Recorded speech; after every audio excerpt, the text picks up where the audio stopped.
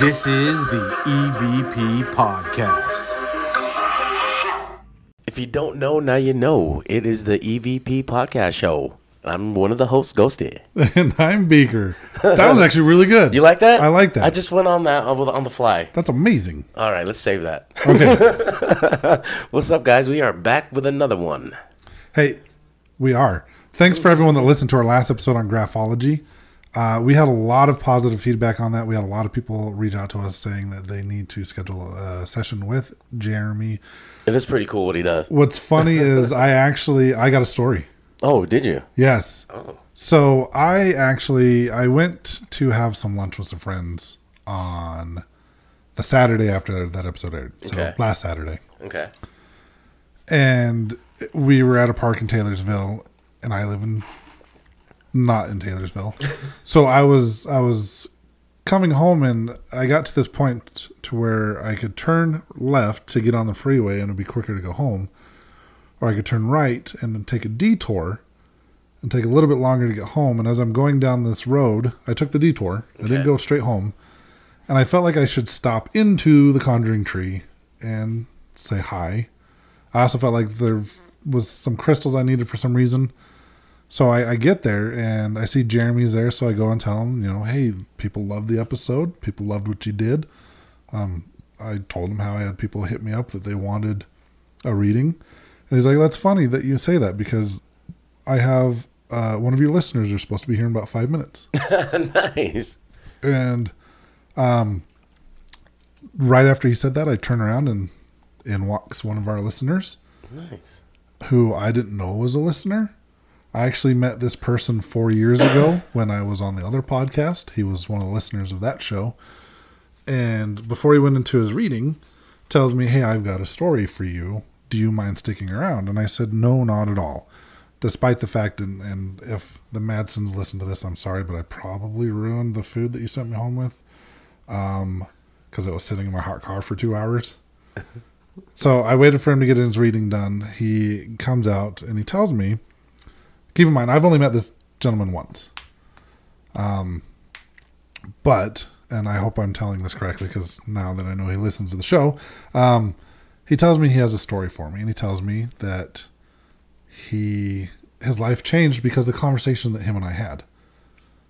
And here I am like, I don't know if this has ever happened to you before. It's just weird because for me anyways, I don't know if weird's the right word, but it's not usual when you have someone come and tell you that. Right. So, when I first met him, we were at the LDS temple. It was during Christmas time. It was 2019, right before the COVID. Mm-hmm. And I think it was one of the last times that the church was doing the lights of the temple.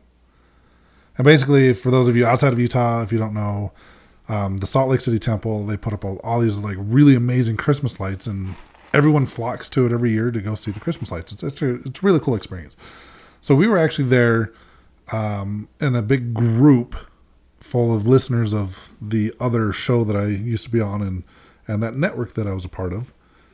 And this is where I met him, and his mother had actually passed away about a month or so before this whole event went down. And in case I haven't mentioned it before, I kind of am an intuitive. Not kind of, I am. I'm an intuitive. And sometimes I just know things about people, or I can sometimes know what spirits are nearby and what they're thinking. And so I do remember having this conversation with them, and I remember kind of reconnecting with him, with his mom, and, letting him know that she's still there. And apparently there's something I said that kind of, he said, set him on a path. And it started out with, I guess, for about 3 weeks, he was really depressed and he didn't want to leave the house. I guess he didn't have a really good relationship with his mom when she was still alive. And he has since then gone through, he decided to go to a therapist and an energy worker at the same time. And the more sessions he had with the energy worker, the less he started seeing the therapist. He found he was making more progress with the energy worker.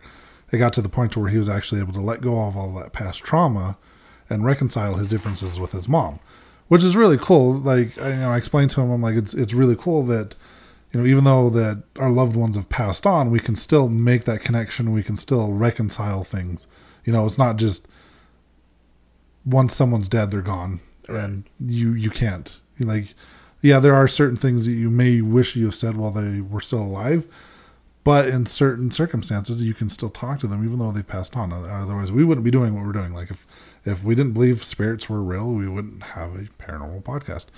So he actually thanked me because something I had said during our conversation had got him into looking into, fixing things with his mom. And I did tell him, like, I'd been almost 4 years since I've seen him, but his energy was completely different. There was a huge shift. Like, you could tell his energy was just a lot brighter than it was the last time I saw him. So I hope you don't mind me sharing the story. Like, no one's going to know who you are because I didn't say a name or anything. But yeah, I thought it was really cool. It's just, because of our episode, I was actually able to run into him. That was like, he kept saying he kept meaning to sit behind a keyboard and send me an email. I think it was actually a lot better for him to tell me in person because it's, sometimes when you're sitting behind a keyboard or a computer, you don't get to convey exactly what it is that you're thinking or feeling. Right. So things can get lost in translation as well. It was just certain things set it into place where I was there at the same time he was. And the stars aligned. Yes, the stars aligned at 2 p.m. And I thought it was really cool just, making that whole complete circle, talking to him 4 years ago, having Jeremy on, and then getting people to go actually see Jeremy and then running into those people. Right. And hearing their progression over the last 4 years. Nice. So yeah, it was cool. At first I was a little confused because and I told him this, he's like, you set me on this path to recovery. And they told me how he was depressed for 3 weeks. And I was like, what did I do? It was your fault. But I thought that was a cool story. I just wanted to share. Like, that was cool. And that was a very cool episode too. A lot of people loved it. One of the people that had their sample submitted that he read on the show, I was actually on Discord with her last night, talking to her as she watched her reading, and she was freaked out. Oh, really? With how accurate he was. And her not even being there, just based off of the way. Just based off of her handwriting, never met her, doesn't even live in Utah. This is actually the one from Canada. Yeah, she was kind of freaked out about how accurate he was, just from her handwriting. Yeah. So again, pretty spot on with some of the stuff he was saying about me. Again, if you're interested in getting a reading with Jeremy, contact the Conjuring Tree. The phone number is linked in our last episode, or you can just go into theconjuringtree.com and schedule an appointment online. Or just walk in the shop. Or just walk in the shop and schedule an appointment. But it's probably quicker if you just go online or call them. For sure. Yeah. Also, the investigation that we had going on. We teased you. We said the Ritz was going to happen. And then... it did not. We are rescheduling for next month, September 30th. There's still a few tickets left, actually, so hurry, get them right away, because they're almost gone. Yes. But yes, we are rescheduling for next month, September 30th. So the stars did not align for us yesterday. But it's okay. It is A-okay, and everything's still happening. We also do have another investigation coming up at Benson Grist Mill in October. I believe that's going to be on a Friday. I think it's like the 25th. 27th, nice. Most 27th. Likely. Nope. Quack. Yeah, I'll have to look it up the exact. Okay. We'll tell you next. That's a couple months away. It's a couple months away. But be on the lookout towards the end of October. We have a Benson Grist Mill investigation coming up as well. All right. In the Ritz Theater, Tooele, next month, September 30th. All right. So today's episode, we're going to New York. Why? Hudson Valley. Okay. There's an alien invasion happening. What? Alien invasion in Hudson Valley. Well, you know how we like those shock docs. Yeah. Well, there was another one. Did you know that there's a lot more to this story than what we saw on the shock doc? Yeah, there's a whole other book. There's a whole other book. Apparently, people have been seeing UFOs in the Hudson Valley in New York since over 100 years. Like, I think the earliest reported sighting they said was in like 1919. Yeah. Before there was actually aircrafts flying, commercially or flying at night. Yeah, it was literally like a month, if not days after the Wright brothers' first flight. Yeah, so I mean, there was nothing. There was sightings, and they didn't fly at night. This is when the first sighting was. They were just like kind of experimenting with these flights still. So so people were recording these UFO sightings or UAPs. I don't understand. I'm calling them UFOs. They're still UFOs. UAP sounds like some kind of a. That's too close to WAP, and I don't want to say it. Well, I was going to say it sounds more of like an EPA thing. WAP. UAP. I'm going to end up calling it WAP. WAP. Yeah, that's what I just said. Yeah. I think I said. I don't know if you did, but it's too close to WAP. Yeah. So they're UFOs still. UAPs, it's the same thing, just a different name for some reason. Apparently, unidentified flying objects wasn't good enough. I like that still, though. Although that's what it's been since, the forever. But did you know there was a whole slew of stuff that happened in the 80s? Yeah. Even in the 50s. And the 60s. Yeah, nonstop. I'm making shit up. I don't know. But there was this. What are you saying? Well, I was going to say, let's go back to the 50s first. Let's do the 50s. So in the 50s, there was a guy named Ripley Shriver who was abducted multiple times, and he's the one that wrote that book, Communion. Okay. So that's the Communion book. That's one we got to look into more of.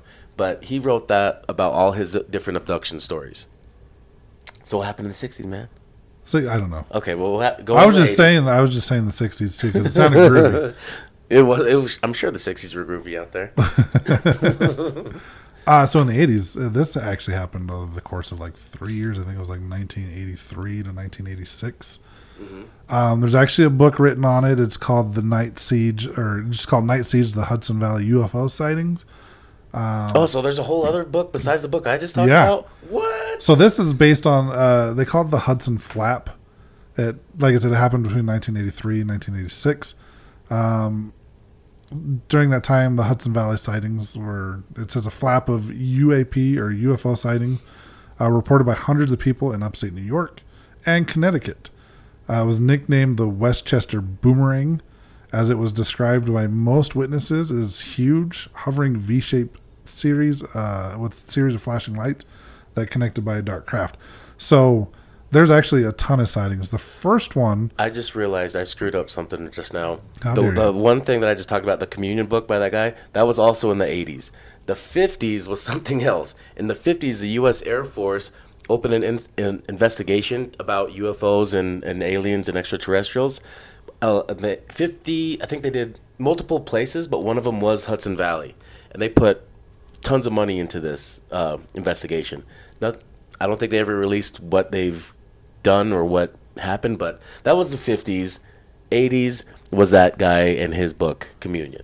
Okay, like I said, this other book that was called Night Siege: The Hudson Valley UFO Sightings. 80s was a good time to write books. Apparently, for UFOs anyways, in New York. Now, they claim the Hudson Valley is probably the most active UFO. They say it's the UFO capital of the world. Yeah.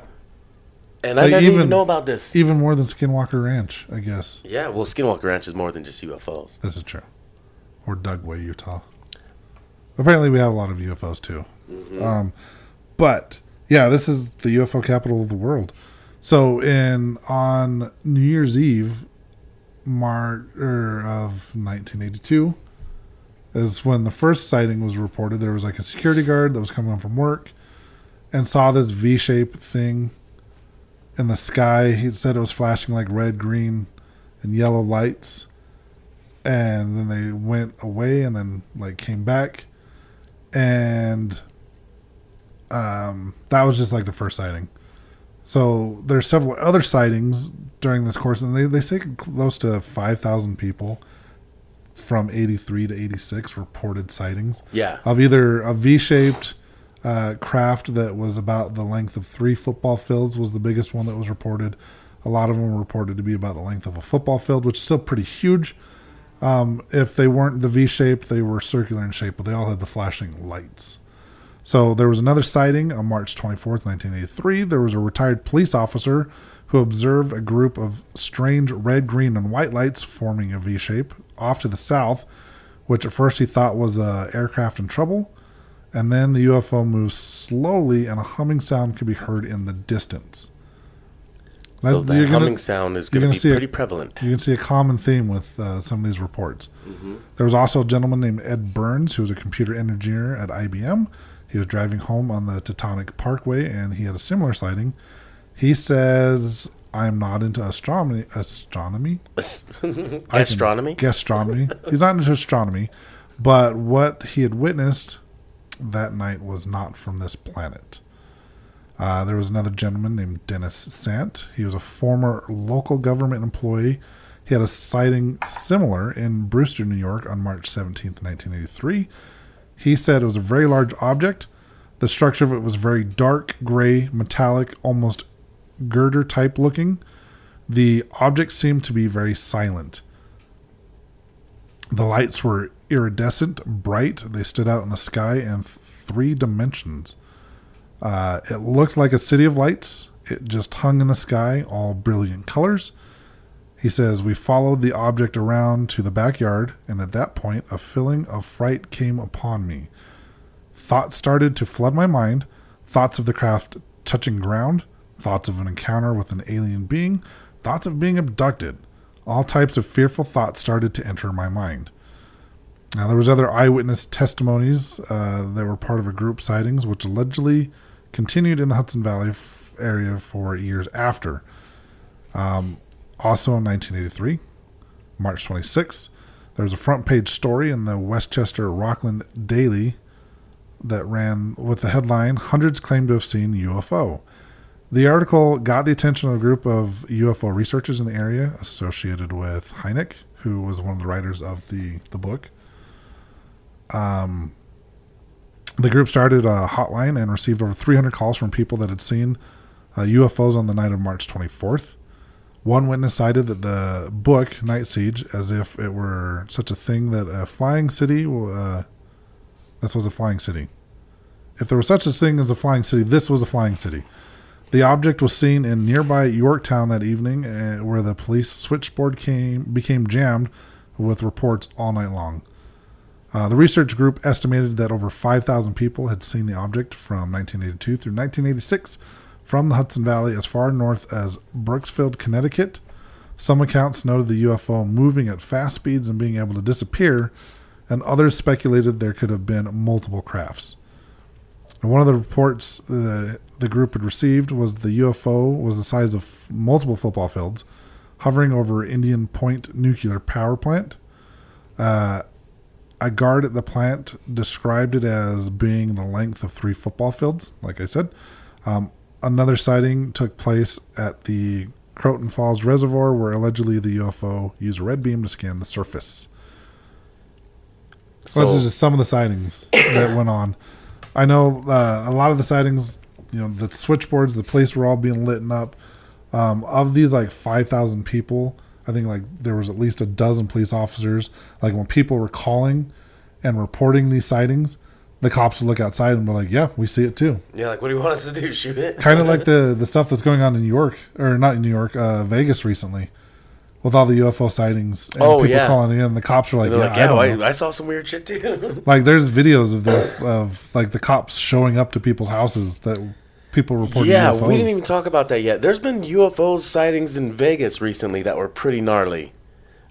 Same kind of situations that we're going to talk about in these stories, with alien crafts coming down and landing in people's backyards and shit. But we can talk about that in a little bit. Well, what's interesting about this whole thing with the Hudson flap is that at some point they actually sent out airplanes to fly in V shapes and stuff like that, to try to basically gaslight these people and to say that and tell them oh yeah, you're not seeing UFOs, you're seeing these planes in this formation. You're seeing the airplanes flying. But the problem I have with that is You can't. They're not making sounds of airplanes. they're not making sounds. Well, you see, most of these reports said it was silent, or there was just a low humming. Like, have you ever heard an airplane fly? I'm sure they don't sound much different now than they did in the 80s. I'm sure they're a lot louder. Yeah, a lot louder. When most of these crafts are silent, a lot of the people that went on record saying that, like, I know what I heard, and those planes are not what I heard. Yeah. The other thing is like, what planes do you know that can just stop dead over things and just sit there still? Like, airplanes don't do that. Yeah. So, the government basically, back in the 80s were trying to gaslight all these Hudson Valley residents. Like 5,000 people. Like, no, it's airplanes. Well, there's actually a lot of people that didn't even come forward and tell their stories. Right. And then this Shock Docs episode that came out, Ben Hansen was one of the hosts. Him and two other people. Can't remember who this other female was, but the other guy, he's a member of MUFON. Yes. He's a researcher with MUFON. I can't remember his name.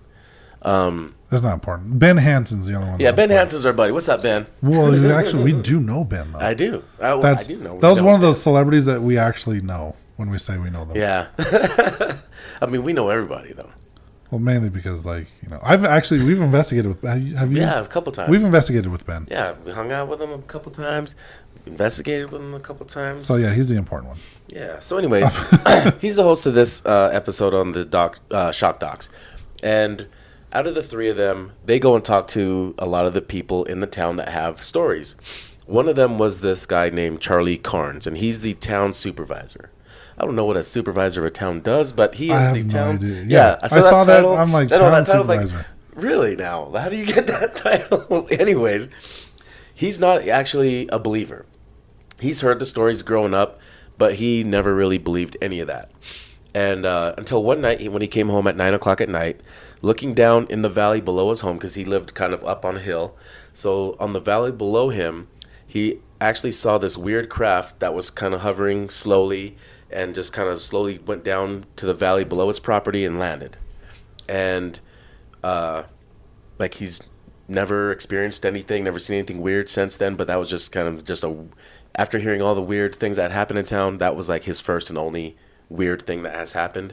And then with him, there was another guy who was a resident of the town. And this town they lived in was called Pine Bush. And that's one of the most concentrated reports of Hudson Valleys in this town. So what I did find out about Pine Bush, looking through some stuff, I think it was like for at least the last 13 years, they have like a big UFO convention every year. Oh, really? That would be kind of cool to go to hear all these stories. And in 2021, Pine Bush UFO and Paranormal Museum opened in New York. Well, that's now a hotspot on our to-do list. Yes. On our to-go. We'll add to our list of places we want to go, but probably won't. One day. Who knows? Another as soon as resident. we open up a Patreon and people pay us. Yeah, pay for our trips, people. This other resident of the town, Asa Lennon, at dusk, he sees this tube-shaped flying saucer, I guess. But the tube shape is kind of like two pie tins put together, and there's windows across it. And he sees these, what it says is like stick figures in these windows. Two pie tins with windows across it. Yeah, does like that sound, two pie tins put together. Does that sound familiar? Yeah, like a flying saucer. Kind of like the one Travis Walton saw. Oh, is that what he talked? Oh, shit. If you remember, like the Travis Walton one on the Benny Barty Hill, there was just a big circular thing with like windows in the middle. Yeah, the windows across it. I know Betty Barney Hill saw the men looking at him through the window. Right. So it sounds very similar to what other reports. So what he says from is decades earlier. So he sees that. That's what he sees at first, and then he comes back out again later on. But this time, what he sees is it's more like this wheel kind of thing in the sky, and it's spinning. And as it's spinning, it's emitting this red light. And as it spins, the red light kind of scans down and hits the ground, but it's just kind of woof, woof, woof. And then as it's flying by, so he ends up seeing that two weird things in the same night. And then after they kind of talk to these guys, one of the hosts, the one that works for MUFON, he talks about a story that he has when he actually lived in that same Hudson Valley. And so when he Oh, talks, yeah, his story's crazy. his story is nuts. And this kind of set off, of course, with some other weird stuff that kind of starts reoccurring in other stories as well. So one night he was laying awake about 3 a.m. and started hearing these weird knocks.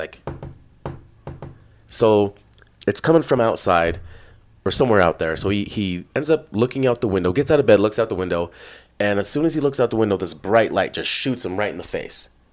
And next thing you know, he was just blinded and he was froze.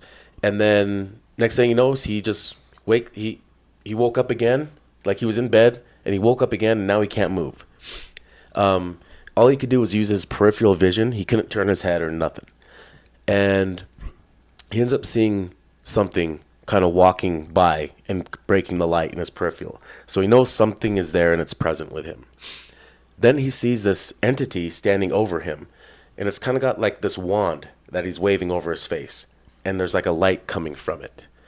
And then all of a sudden, just bang, it's the morning time.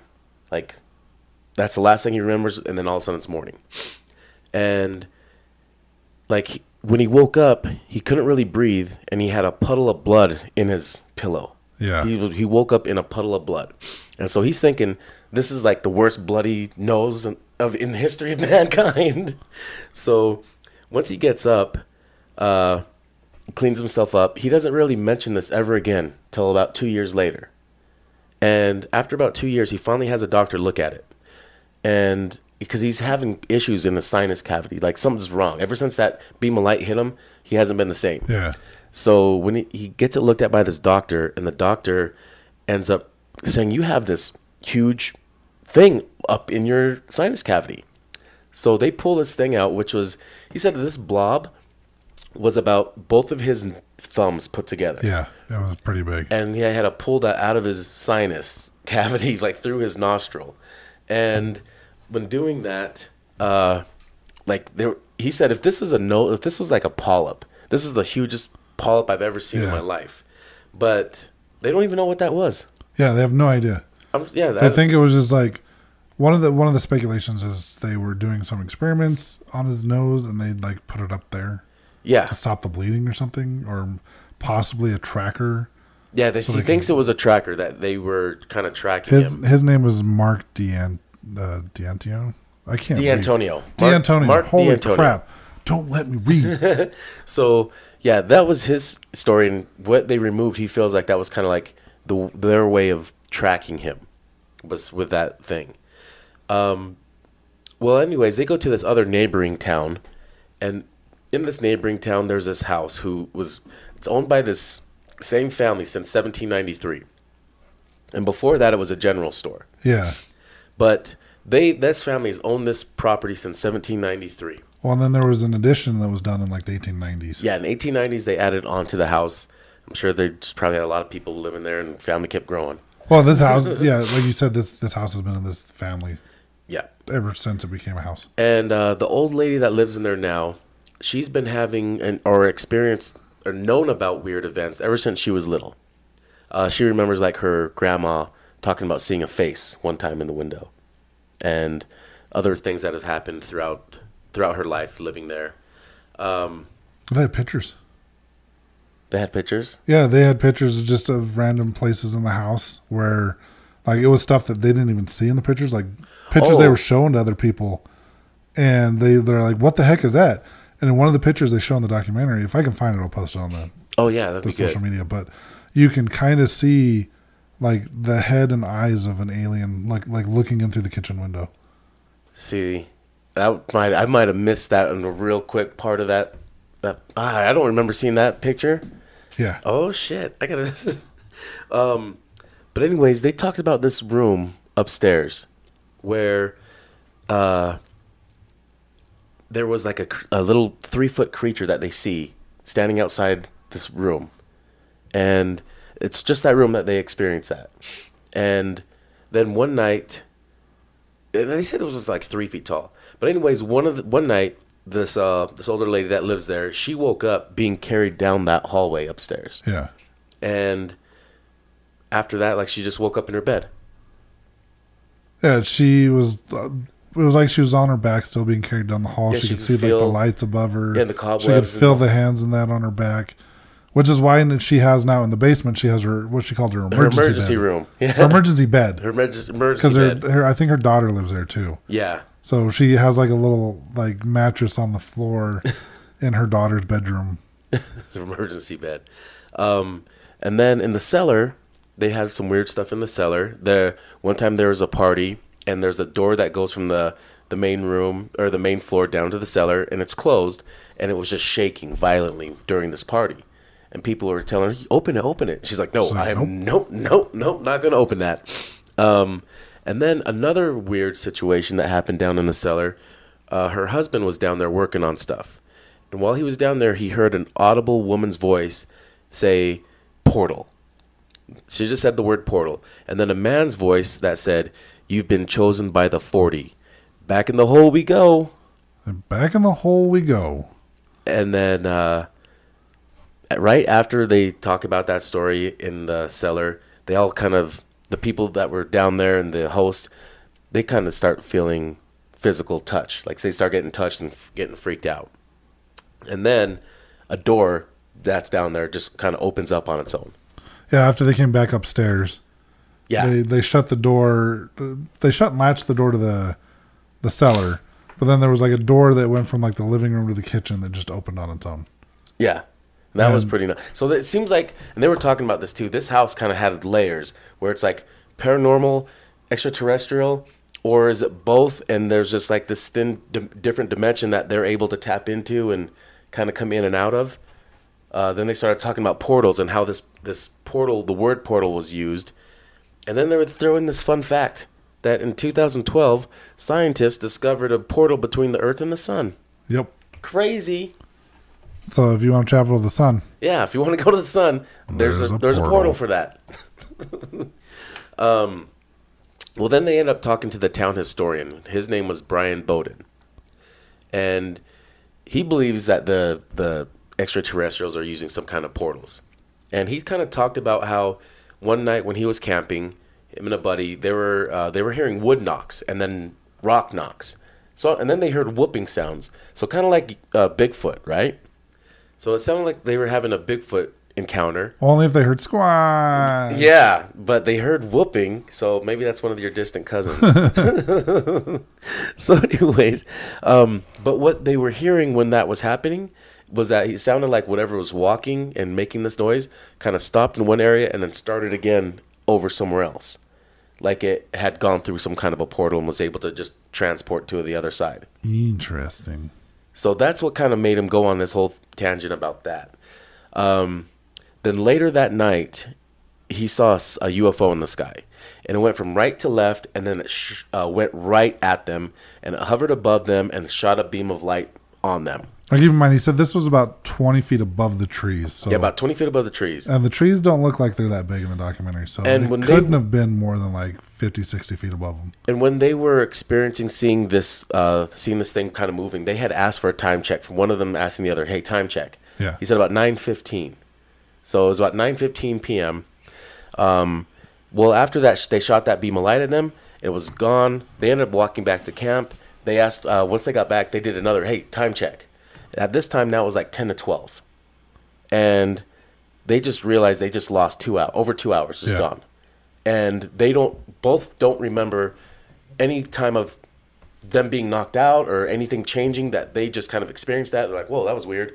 And then they went back to camp. So to them, everything just kind of stayed fluid. But when they did that time check, no, over 2 hours is gone. Yeah. So that's kind of crazy. Then when they woke up that next morning, they kind of realized that they were both kind of beat up, like something shit. They felt like they're all bruised up. They got I think what's his name, Brett? Brian. So Brian actually woke up the next morning, and his son asked him what happened. He's like, what are you talking about? And his chest was bruised. It was blue and black. Mm-hmm. Yeah, he was all bruised up, looking like he just got beat up. And then also thought he had like, I think was this the one that had? No, this is a different guy. So the other guy had the fat lip. Yeah, that'll get it later. But he ends up, He had some phlegm in his yes, throat. his tongue was blue colored, and then he had blue phlegm, and that was just like what? So that wasn't that was really strange. He didn't eat anything blue, and even if he did, you wouldn't wake up with still having your mouth all blue. And well, that's what you think. Smurf penis is delicious. The Superman ice cream. Superman ice cream. No, like I guess he coughed up this blue phlegm, and when he told this to the Ben and the group, they were all like, "This is the first time I've ever heard of blue phlegm." But then they hear more later. Yes, craziness. Well, then they talked to another guy. His name is Bruce Balbach, and he owns the Hudson Valley Farm, and that's in the town of Walden, also in the Hudson Valley. And one night, he was about to watch TV. And his TV was kind of giving off this weird frequency and tone. And it was weird, never happened before. He went to pick up the phone, and the phone was also making this weird noise. Oh, well, yeah. He ends up... He was sitting down. Was it 8 o'clock at night? Because there was a program that he really wanted to watch. Yeah, he knew what time he was going to watch this. It was 8 o'clock. Yep, 8 o'clock. So he's set on this show. He's ready to watch it. So that's why he turned on his TV, and he's upset because it's doing this weird shit. Gets his phone because he's going to call somebody to complain, I'm sure. And when he does that, his phone's also doing the same thing. Well, he goes back to the TV, and it stops. It's not doing it no more. Well, now he realizes 40 minutes has passed, and the show he was going to watch is now over. Yeah. I bet you, 1, he's upset. 2, he's probably a little scared. Probably. Because I'd be pretty pissed and also a little scared. Yeah, it seems like a matter of seconds for him because he just walks to the phone and back, and his show's over. And it's now almost 9 o'clock. Yeah. And so, he missed the show. He's almost out in like almost a complete hour. Yeah. Which is kind of weird because also everything was moving fluidly. He didn't have any kind of break in between or loss of memory. Just all of a sudden, 40 minutes just disappeared. Like, what? Yep. Then he found out his neighbor had a similar event with that weird tone and frequency. But that neighbor also saw a gray. And then, like, once he saw that gray, he packed up and moved out real quick. Yeah, it took his wife, his 3 young kids. They packed up and they bounced. They pieced out. And then another time he saw a UFO land in the field behind his house. And that's when he tried to recreate that tone. Like he heard this tone coming from the UFO. And it was that humming sound. And he ends up helping Ben try to recreate this tone because they try to do some experiments with that later. Well, this is the same guy that walked him across the street to where the other neighbor saw the gray, right? Yeah. And there was, at the time when the UFO went to the guy's backyard, it actually burned like a circle in the ground. Oh, yeah. So, but I don't think they were able to see anything like that as long. No, but I think they did like set up and try to investigate. That's the first night that I think they got out So they got out the iPad or whatever, and they had this thing this app that could recreate tones. Yes. And that's where he walked him over to, is that area where the grass was burned. Right. So and they conducted an investigation there that night. And that night when they played Keep in mind, that this tone, was on a Tuesday night. This was a Tuesday night. So on that Tuesday night when they did this and they recreated that tone, they did see something in the sky come down into the tree line, drop from the sky, and come down in the tree line. Well, before that, there was actually visible through the tree line, you could see a light blinking. And then you see the other light come down. Almost like a signal that thing. It's safe to land. So you see this one light that's like slowly blinking on and off, and then you see another light come down almost right to where that first light is blinking. Mm-hmm. And so... On a Tuesday, turning up on... So, they when they played that tone, I was telling you about this tone. Because if you remember in past episodes, I talked about this UFO that I had seen. I just heard a demon in my headset. You heard the word demon? No. Oh. The connection's loose. It sounded like a demon screaming in my ear. Oh, I'm sure it was. Way to derail the show, Beaker. So, anyways, the tone. When they recreated this tone, I was telling you, that is almost identical to what I heard, except there was just they had this weird synthesized tone to it that kind of vibrates a little bit. And if they eliminated that, it was like spot on what I heard. But they recreate that. They end up seeing that, and that was a pretty cool experiment. That was a pretty cool little bit of evidence that they caught, and then we'll elaborate on that more a little bit later. They do that. They do that a few more times. Yeah. And then there's another guy they talked to. His name is Al Santoriga. And one night at a lake, him and a buddy saw a strobing light in the sky. It was moving, and then it stops, and same thing, it shoots straight at them, and then that was it. The next day they woke up, they realized that they were kind of beat up, that they had, one guy was all beat up, like felt like he was punched, like, I think he had a black eye. I think this was the guy that had the fat lip. Yes. He ends up having a fat lip, but feels like there's something implanted in there. But he never looked into it. He never really looked into that. He never figured out what it was. But then he talks to his friend that morning after they're feeling all beat up, and his friend says that he's spitting up blue. Interesting. And he's also spitting up blue. So then his friend says, then another night, he sees a bright light in his window, and then two tall grays carrying him, about to take him through the window. And right before that, he hears his daughter scream, and then he kind of wakes up, but he's not being carried anymore. He's in his bed. But he hears his daughter screaming. Everybody hears his daughter screaming. Everybody's now jumping up and getting out of bed and seeing what's happening. His daughter is holding her brother, which is his son, his leg onto the bed and screaming like, "No, you can't take him, you can't take him." Because what was happening was his son was also experiencing the same thing, and his daughter saw that. Yep. And when she did that, when that all happened, because they were carrying him to this light, there was a light coming from from the window outside, and that's where they were taking him to. And somehow the daughter woke up as well, saw that happening. I think when he was being carried, he saw the light outside of his window. Yeah. And then when he woke up, it was gone. Yes, it was gone. So it had moved over to his son's room. Also, you don't know because he was sleeping during this. Was there also lost time did he experience lost time? It's very possible. And was he already back? Like, maybe they returned him and they're like, they already returned him, and now they moved on to his son. Yep. And so he was already, whatever they did to him was already done. And now they're just working through the family. Crazy. And they're just like seems like they're just taking turns. You think it would be efficient if they just took them all at once? They have all the time in the world. The Greys, what are they doing? But this guy talked about he's had these experiences ever since he was 8 years old. So that's why they think like they are watching over, like they're doing experiments and watching over the same people throughout their life. Well, that's another thing you'll find in common with a lot of these people that were interviewed is they've all been experiencing it since early age. I think the next guy has started when he was 5. Who, Jimbo? Yep.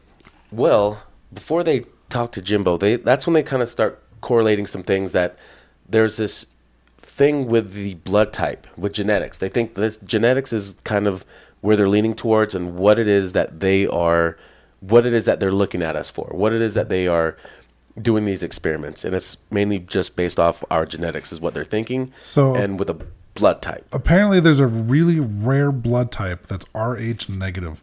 I've never heard of this before. And it's only 15% of the world's population has this. Yes. And how many of these people that they have talked about this? I don't know the exact number of people that they tested have reported abductions, but 60% of people that have reported being abducted that submitted blood samples are all Rh negative. So there's really rare 15%. Like, I mean, out of 100 people, maybe 15 people are going to have this blood type. When over 60% of these people that have reported seeing UFOs or being abducted, 60% have this very rare blood type, which I think is very unusual. Yeah, that is pretty cool. I've never heard of this blood type before. So, yeah, super rare stuff. I'm sure there's a secret to longevity is in their blood. So there are some UFO experts that think that this blood type could possibly have been put there by aliens. It could be an alien DNA. And that's why they're tracking these people. Right. Because I don't know. That's one of the theories. I mean, there are a lot of theories about alien hybrid people on the planet, and maybe that's these people. Or maybe they're just, they made this blood as an experiment just to see what happens if certain things, who knows? Only way to find out is to get abducted. So, well, you have to get a blood test and see if you're Rh negative. I'm not. I already know I'm not. But let's talk about Jimbo here. This old man started having visitations by weird, dark, ominous creatures that would take him out of his room and take him into a dark place. He'd be scared out of his mind, and he was just a little kid having these visitations and getting dragged out of his room. And he would tell his parents about this. His parents didn't believe him. They didn't understand that this could even be a possibility. So they took him to this doctor, and the doctor just would tell him he's having nightmares. And so, he wasn't getting the treatment he needed or the help he needed or the guidance he needed. Do you know why he told him he was having nightmares? Why? His parents were feeding him after 5 p.m. Oh, no. The doctor told him to stop feeding him after 5 p.m. because the food is going to give him nightmares. That's what he was saying. Yeah. You're feeding him after 5 p.m. That's why he's having nightmares. Yeah, so that was the doctor's treatment. Stop feeding him after 5 p.m. You have a gremlin. If you feed him, he's going to have weird shit. But he also is big into the DNA thing, thinking that it has to do with DNA and that they are constantly tracking him throughout his life because they're just, something to do with his DNA and keeping up on him. And then one of the last people they spoke to, her name was Teresa Costa. She's been experiencing things since the 80s as well. And she actually experienced something a week prior to them talking to her, which she said on a Tuesday night saw this spacecraft coming down from the sky into the woods. Yeah, they asked her, what's the most recent event that's happened to you? And she's like, the most recent? Last Tuesday. It's like Tuesday. That's why I kept saying earlier, like, this happened on a Tuesday. Yes. So she actually saw that same spacecraft coming down from the sky that they actually captured on camera, which was pretty damn cool because, stars aligned. Everybody saw it together. So real quick, I'm going to interrupt the flow here. RH is on your blood. It's basically there's a particular protein that is on the surface of your red blood cells. And so there's a protein on your blood cells. Yeah. So that is what. So RH factor is a type of protein on the outside or the surface of your red blood cells. You inherit the protein, which means you get your RH factor from your biological parents. If you have the protein, you're Rh positive. If you don't, you're Rh negative. And this does confirm that the majority of people, about 85%, are Rh positive. Mm. So to have 60% of these people that have had experiences that are Rh negative is significant. It's very rare. That is pretty cool. All right. Sorry. Back to Teresa. So she I think her story is probably the scariest out of all the stories. Hers is pretty nuts. I would not want to have this happen to me. So she also talked about when she saw that thing coming out of the sky, something compelled her to stop her car and turn it off. She looked out the window and actually could hear the humming. So she heard that humming and then saw the craft and saw it come down from the sky. Then one time she talked about this one scary event that was pretty nuts. That she ended up seeing 7 grays in her bedroom, and they were kind of standing over her. She was kind of laid out, kind of like on an operating table, yep, with her arms open and just kind of sprawled out on the table. She looks down, and she hears a woman's voice say, "Everything's going to be okay, Teresa. We're placing the crystals." Yeah. And then she looks down and notices that she's opened up. Like, she sees organs, bones. She sees her heart, her lungs, liver, all this stuff. She sees all her insides. And then she wakes up, hitting her bed and then falling onto the floor. Yep. Like she just got dropped on her bed. Like, we're done with you. Yeah, like, hurry. That was the alien version of a mic drop. Yeah. Dropped her on her bed. She woke up hitting her bed and then hitting the floor. She looks down and notices, because she still remembers that experience. Whatever she just remembered, that's still flowing through her brain. She looks down and her shirt is ripped where they were cutting her open. Yes. And she's just like, what? And so and ever she since has then, the power. She has the power to feel power. I have the power. So ever since then, she can go out on her property and feel power. She says she feels power.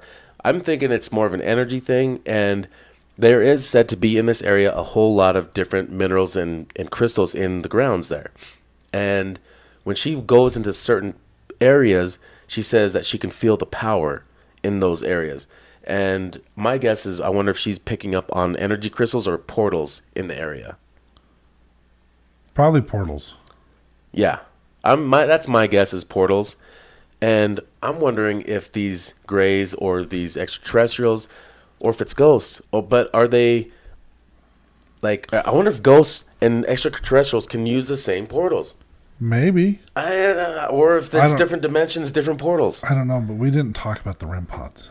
Yes, I was saving that because... Okay. So the experiments. They were doing experiments, and I talked about some of the things with one of the experiments that they did was they made that tone, and they played that tone, experiencing that thing fall from the sky. And then they did it a couple more times, but then they incorporated REM pods. And they're out in the woods. They have 4 REM pods. These REM pods go off based off of, something gives off energy, comes up and gets right next to the little basically antenna. Static electricity. Static electricity. Which you're not going to get a whole lot of out in the woods. No, because there's no electricity out there. And if you're human or animal, you have to be right up next to it, grabbing it, touching it in order for that to go off. And they have cameras on it. They have thermal cameras on it. Well, they set up a perimeter, so there's actually like 4 REM pods placed around them. And they're spaced away from each other. And after they play that tone, weird stuff starts happening. Yeah, like I don't think all 4 of them ever went off at the same time, but you'd have at least 2 going off at the same time. Yeah, and there would be like the ones from the opposite corners. Yeah, and as it's going off and they're looking at it, they've got the cameras on them. You can see for yourself with the thermal and everything else. There's nothing near those. And I'm just kind of wondering if like a tree could be blowing and hitting that, but no, there wasn't. There was nothing. Yeah, we went back and we around it, and they literally have them out in the middle of an open field. So there's nothing like that could possibly come near these things, unless there was an animal, but you would have heard it rustling because there were leaves on the ground. But they would also show up on the thermal. Yeah, they would show up on the thermal. So all these REM pods keep going off, and it was like every night they did these experiments with the REM pods. It was the night they actually did it at Teresa's. It was almost like something was actually talking to them and responding. They're like, "Can you light it up if the answer is yes?" And they started asking questions, and it would light up, and then they got to the point where eventually it just stopped doing anything at all. Yeah, after a while, it just kind of turned off, and they weren't getting any more interaction. But at one point, it did seem as though something was responding intelligently to her questions via the REM pod. Yeah, this was a really cool thing that I never knew about. I never knew. For some reason, I always thought that when it came to UFOs, like the West Coast had the majority of the weird shit happening. But little did I know the UFO capital of the world was right there in New York City. Or not New York City, New York State. New York State. Hudson Valley. Yeah, Hudson. What did you think about after everything? I got bored. I'm not going to lie. I don't know. I still... You have a hard time with the UFO I still have a hard... thing? I do. I mean, I've admitted in the past that I do believe in the Nordics. Yeah. I think that's very feasible. It's aliens that look like people with blonde hair, blue eyes. I've even accused somebody I know of being a Nordic just because of the way they act. I mean, they have blonde hair and blue eyes. I'm like, are you sure you're not a Nordic? At this point, like, I know several years ago, there's a dude that came out and said, yeah, the government has been conducting experiments. Like, we have UFOs. They're real. Bob Lazar talked about all that. And then just over a month ago, or not even a month ago at this point, at the end of July, like July 21st, I think it was. The government came out. There was 3 former government employees that came out, and one of them was the same guy from a couple years ago that are like, yeah, we did this stuff. Like, we are trying to reverse engineer their technology. One of the guys was asked, I believe it was in this conference, and this is like an hour and a half conference. I think you can actually find the whole thing on Spotify or YouTube. Yeah, YouTube has it all. But they asked if there was like a inhuman craft that was found, and he said yes. And he's like, were they biological people? Were biological inside? And they're like, yeah, there was biological beings inside. And they asked him if they were human. He says, no, they were not human. And then, so here's the crazy part: it did not phase anybody. No, the thing is, it did not phase anybody. They came out years and was it 5, 6, 7 years ago? Whenever it was, they came out and they're like, yeah, the UFOs are real. Like we have UFOs. Like Area 51's a real thing. That's why that one dude on Facebook created the event where they were going to storm Area 51. There's too much to deny the possibility of aliens, but at the same time I'm still skeptical. Like I think it's fascinating, but at the same time it's like I get it. Like when we do paranormal investigations, I 100% believe in ghosts, right? Mm-hmm. Or we wouldn't be doing the investigations. I would have just like, this is a waste of time. I have met people that are so skeptical that I've shown them evidence that I've collected, and they still go through and try to come up with the rational explanations, or saying that it's something that I've created, or to try to convince people that it's paranormal. And that's not something I would ever do. I don't believe in doing that. I think anyone that fakes evidence should be taken up back and beaten. But I get it. Like there are those healthy skeptics that are just like, unless I see it for myself, it's hard for me to believe. Right. I've seen ghosts, right? You have seen ghosts. Mm-hmm. So it's easy for us to believe in something that we have physically seen. Yeah. Like I'm not just saying I've seen stuff happen on a video camera. I have physically seen at least 3 spirits. Like not in my mind's eye, like with my regular eyes, I've seen 3 spirits in my life. Mm-hmm. And so I can say without any uncertainty that ghosts are real. But I've never experienced anything as far as like UFOs or aliens. Like I always made the joke, I do believe in UFOs because UFO is simply an unidentified flying object. I think they heard me say that on an episode, so they changed it to UAP. Yeah, it's because of you. It's because of me.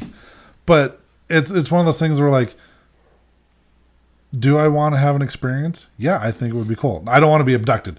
I'll just say that right out. I maybe seeing a flying craft that I can explain. Like I've got one of the drivers that comes to my work is showing me videos of all the time down in Delta, Utah, of all sorts of crazy aircraft that he can explain. And I've tried to rationalize it myself. I mean, there's stuff happening pretty much everywhere. Just watch Paranormal Caught on camera. There's so many different like UFO sightings and just weird things going on. So there's too much out there to say that it 100% doesn't exist. It's not real. I do believe that there is the possibility, but until I have that experience myself, I'm still going to remain a healthy skeptic, if that makes sense. Yeah, that makes sense. On the other hand, I've had experiences, and I believe in the possibility of that just because, I mean, there's billions of planets, billions of stars that have their own planets around them, that a world, definitely have a planet that's the perfect distance from it to create life. So that's the only reason why we're existence is because we're that perfect distance from our sun. So, I just think that people are so uninteresting that a higher intelligence is wasting their time observing us. No, imagine what we would do when we find new species. We take them. They did make that comparison about comparing us to what we do with lab rats. Yeah, exactly. That's exactly what I would expect them to find this. This planet with these poor peasant-looking creatures, and they're like, oh, let's just observe them for a while and see what they do. Actually, let's take some of them and do some tests, put some weird shit in them. Let's probe them a little bit. Let's see how much they can take. And let's just drop them on their bed real quick. Or like Travis Walton's case, let's just leave him naked and abandoned. Well, and he was gone for a week. Yeah, let's take him for a week. Well, that's the other thing, too, is I wonder if it's like, these are different species from different planets that are doing different experiments. Quite possibly. Craziness. There's so much we don't know. Oh yeah, but there's more to this story. Like you said, in the 80s, there's books that were getting put out there about these people's experiences, a whole lot of weird shit in the Hudson Valley. If you want to see more about the Hudson Valley, this was actually featured on an episode of Unsolved Mysteries in 1992. Oh shit! It also that episode led a group of pilots to attempt. They were trying to claim the responsibility of the. You know how they had the pilots come out and they were trying to. Oh, make those V shapes. They were trying to make the V shapes and convince people that they were just seeing airplanes. Uh-huh. Well, this group was like, "Yeah, we're the ones that did it," but they could never recreate that V formation. That what people were seeing. It also appeared on an episode of Ancient Aliens. It was on the Shock Doc that we just talked about as well, and there's several books about it. One person did go on to say that now that the U.S. government can no longer deny the existence of UFOs, eyewitnesses feel emboldened to share their stories. The residents of Pine Bush in the heart of Hudson Valley, New York, can no longer take the undeniable. They are fed up with it. Aliens are a nuisance. Let's face it, especially when you got an alien highway in your basement. Mm-hmm. So you can watch, Unsolved Mysteries. I do believe that is on Amazon Prime if you have that. And then, Netflix as well. Or no, not the old ones. The old ones. Okay, yeah. Netflix is a whole new one, and there's actually some alien abduction stories, I believe, on that new one. But yeah, Ancient Aliens did an episode on it as well. Oh, nice. Well, so if you have been abducted by aliens and want to share your story with us, you can do that at evp.pod@gmail.com. Or if you just have any stories that you'd like to have us share on the air, email us there. Or you can check out our social medias at evp.pod at Instagram and Facebook, where DVO is hard at work running the social media and putting up some reaction videos. And cutting clips. I don't know what that means. He's cutting clips. Of the YouTube. Oh yeah, clips of the YouTube. But if you made it this far, you've already listened to the episode. But also watch it on YouTube too. Watch it on YouTube. Apparently, we make faces. Go check out our affiliate link, ghoststop.com. Buy some ghost hunting gear. Come investigate with us September 30th and October 20. Benson Grist. At Benson Grist. There's some stuff I was looking at. I mention every time the tracer lights I want to get. There's the Faraday wallet. I think the ANSI Mini. We have the Faraday wallet now. We do have the wallet? Yeah, we do have the wallet. Oh, I don't want that anymore. Yeah, stop talking about it. We got it. I want the tracer lights. I did put myself on the waiting list for the Ovilus 5. Good. I'm glad you did that. I've been wanting one of those for a long time. Hell yeah. So yeah, go buy stuff. And do stuff with us. Yes. Go so you don't play that. Peace out, butterflies.